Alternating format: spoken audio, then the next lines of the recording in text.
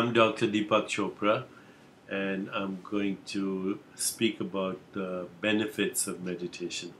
But before I do that, let me explain to you what meditation is. In the Yoga Sutras of Patanjali, which is the oldest text on yoga, Patanjali says that meditation is the progressive quietening of the mind till it reaches its source in pure silence. That's it. It's the best definition of meditation. So meditation takes you to the source of thought. The source of thought is pure awareness or the unconditioned mind. And it's a field of possibilities. It's a field of correlation or synchronicity. It's a field of creativity. It's also a field of unpredictability, and it's imbued with intention. Those are the qualities of pure consciousness, and it is beyond our cognitive and perceptual mind, which is usually conditioned by past experience.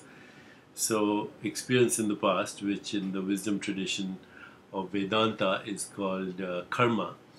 Karma is, don't think of karma as good, bad, etc. Karma is just past experience and choices we made in the past, consciously or unconsciously.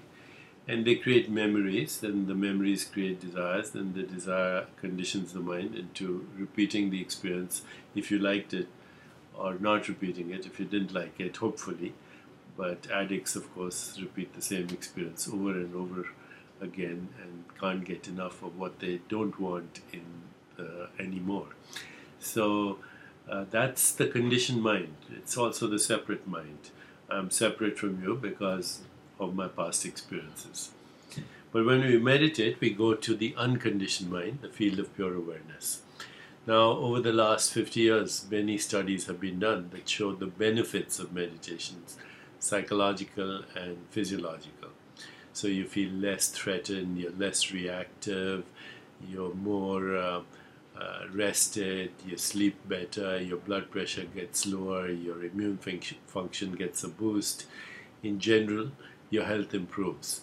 This is well known, okay?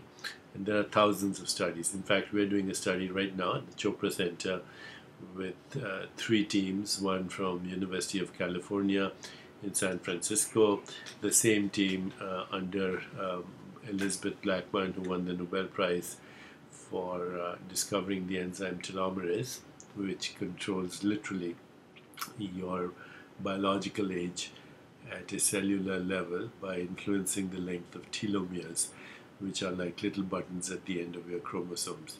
So we're doing that study in collaboration with the University of California, San Francisco, and UCSD, and also Harvard Medical School, under the guidance of Rudy Tanzi, who's collaborated with me in the past in my book Superbrain. The results of that study are not out, although we are hopeful. When they're out, we'll share them with you. Notwithstanding, there are thousands of studies on the health benefits of meditation. But because meditation takes you to your core consciousness, it also awakens dormant potentials in you. So you're more open to possibility. You're less a bundle of conditioned reflexes and nerves that's triggered by people and circumstance into very predictable outcomes of behavior and reactivity.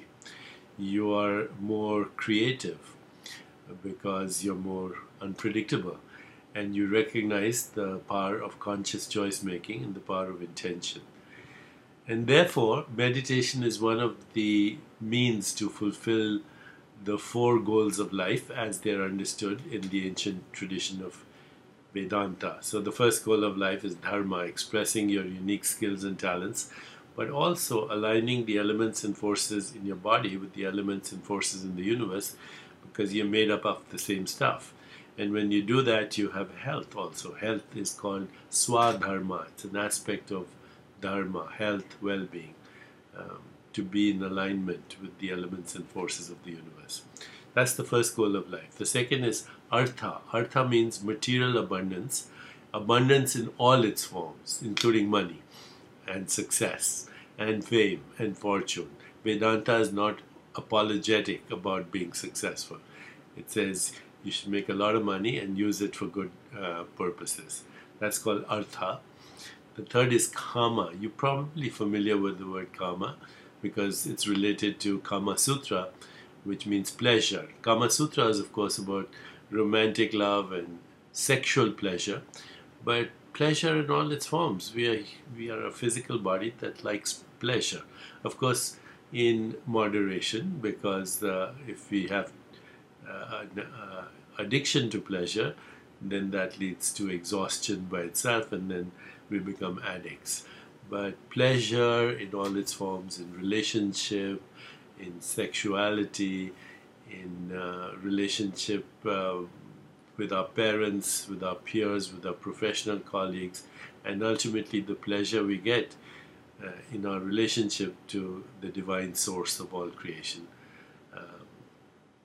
cosmic consciousness, if you want to call it that, or God, if you're ready to embrace that word.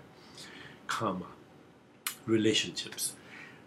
The third or fourth thing is moksha, which means freedom from the conditioned mind. So you can express your freedom to create, you can express your power of intention, you can experience synchronicity, and you can go beyond all conditioning into the field of infinite possibilities and become a co-creator with the elements and forces of the universe itself. So those are the four goals of life: dharma, artha, kama, moksha. And meditation allows you to fulfill those goals, to find fulfillment in your life.